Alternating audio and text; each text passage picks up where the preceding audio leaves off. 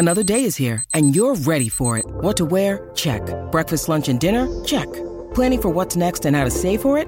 That's where Bank of America can help. For your financial to-dos, Bank of America has experts ready to help get you closer to your goals. Get started at one of our local financial centers or 24/7 in our mobile banking app. Find a location near you at bankofamerica.com/talktous. What would you like the power to do? Mobile banking requires downloading the app and is only available for select devices. Message and data rates may apply. Bank of America N.A., member FDIC. Sharing ideas about money. This is Share Radio.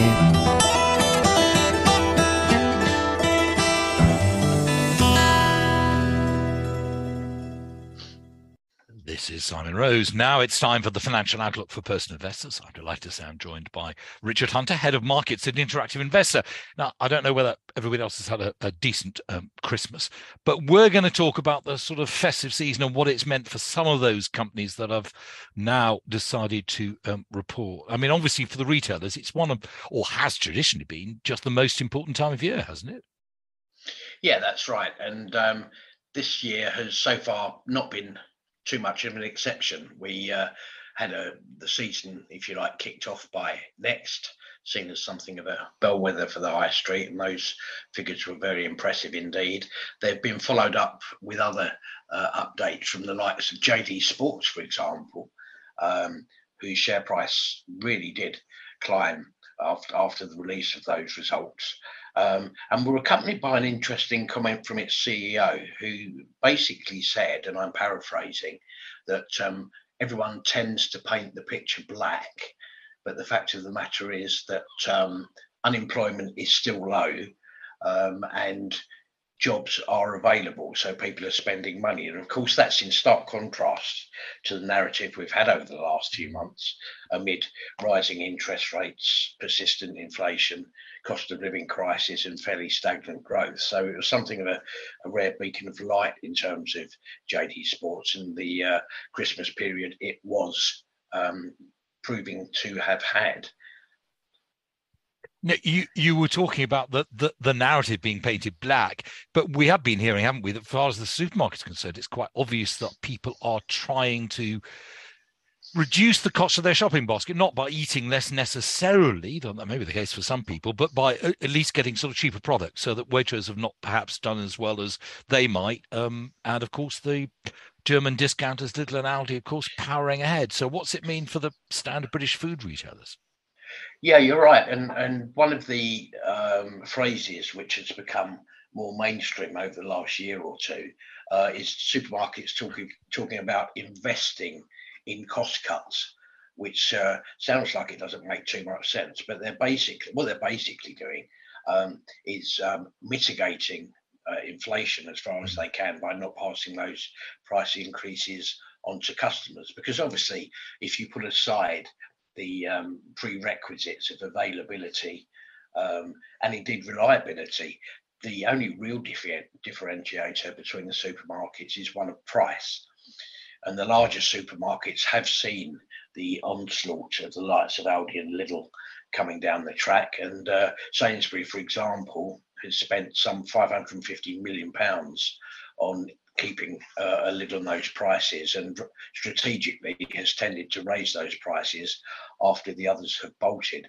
The question now, of course, is whether this was something of a kind of last minute hurrah for the consumer who decided to enjoy the festive season on the simple basis that obviously there could be some very challenging months ahead. And I think it's fair to say that supermarkets and retailers alike were both pretty cautious in their outlook for the next 6 to 9 months for obvious economic reasons. So without question, a successful festive season, much to like, but much to do. Let's take a brief pause there. When you need mealtime inspiration, it's worth shopping Kroger, where you'll find over 30,000 mouth-watering choices that excite your inner foodie. And no matter what tasty choice you make, you'll enjoy our everyday low prices, plus extra ways to save, like digital coupons worth over $600 each week. You can also save up to $1 off per gallon at the pump with fuel points. More savings and more inspiring flavors make shopping Kroger worth it every time. Kroger, fresh for everyone. Fuel restrictions apply. Sharing ideas about money. This is Share Radio.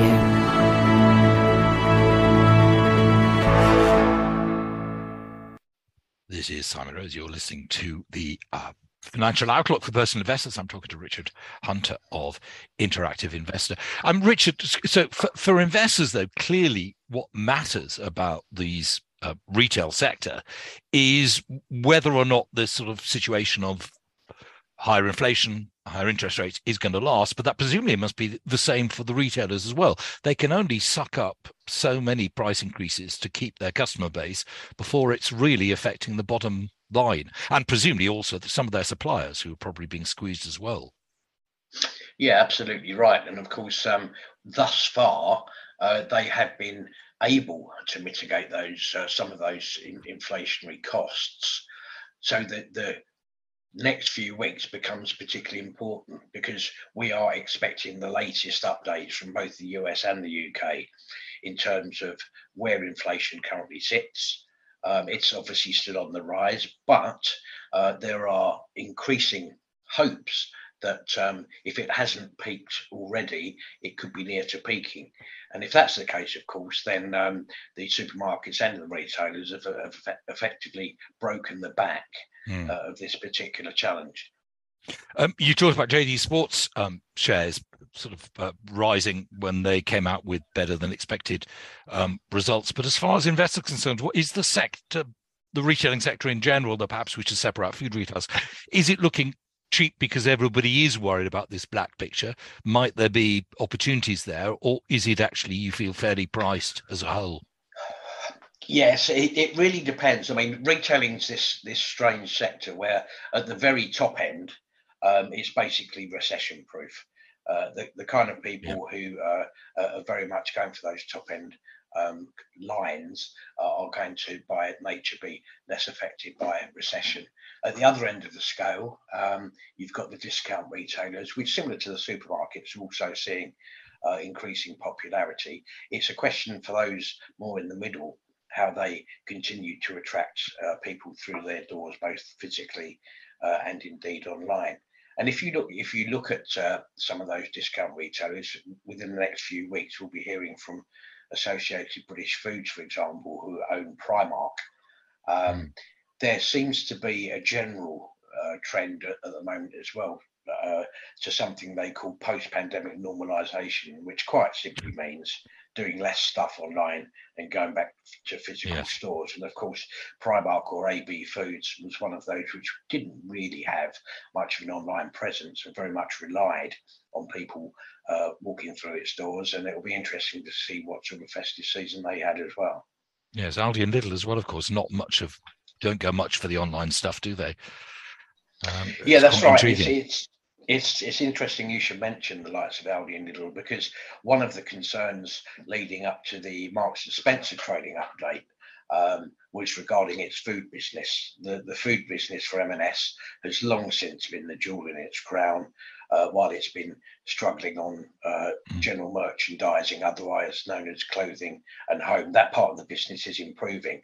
But as it happens, not only did Marks and Spencer have a particularly strong Christmas period for its food products, but it actually reached a new record high in terms of market share.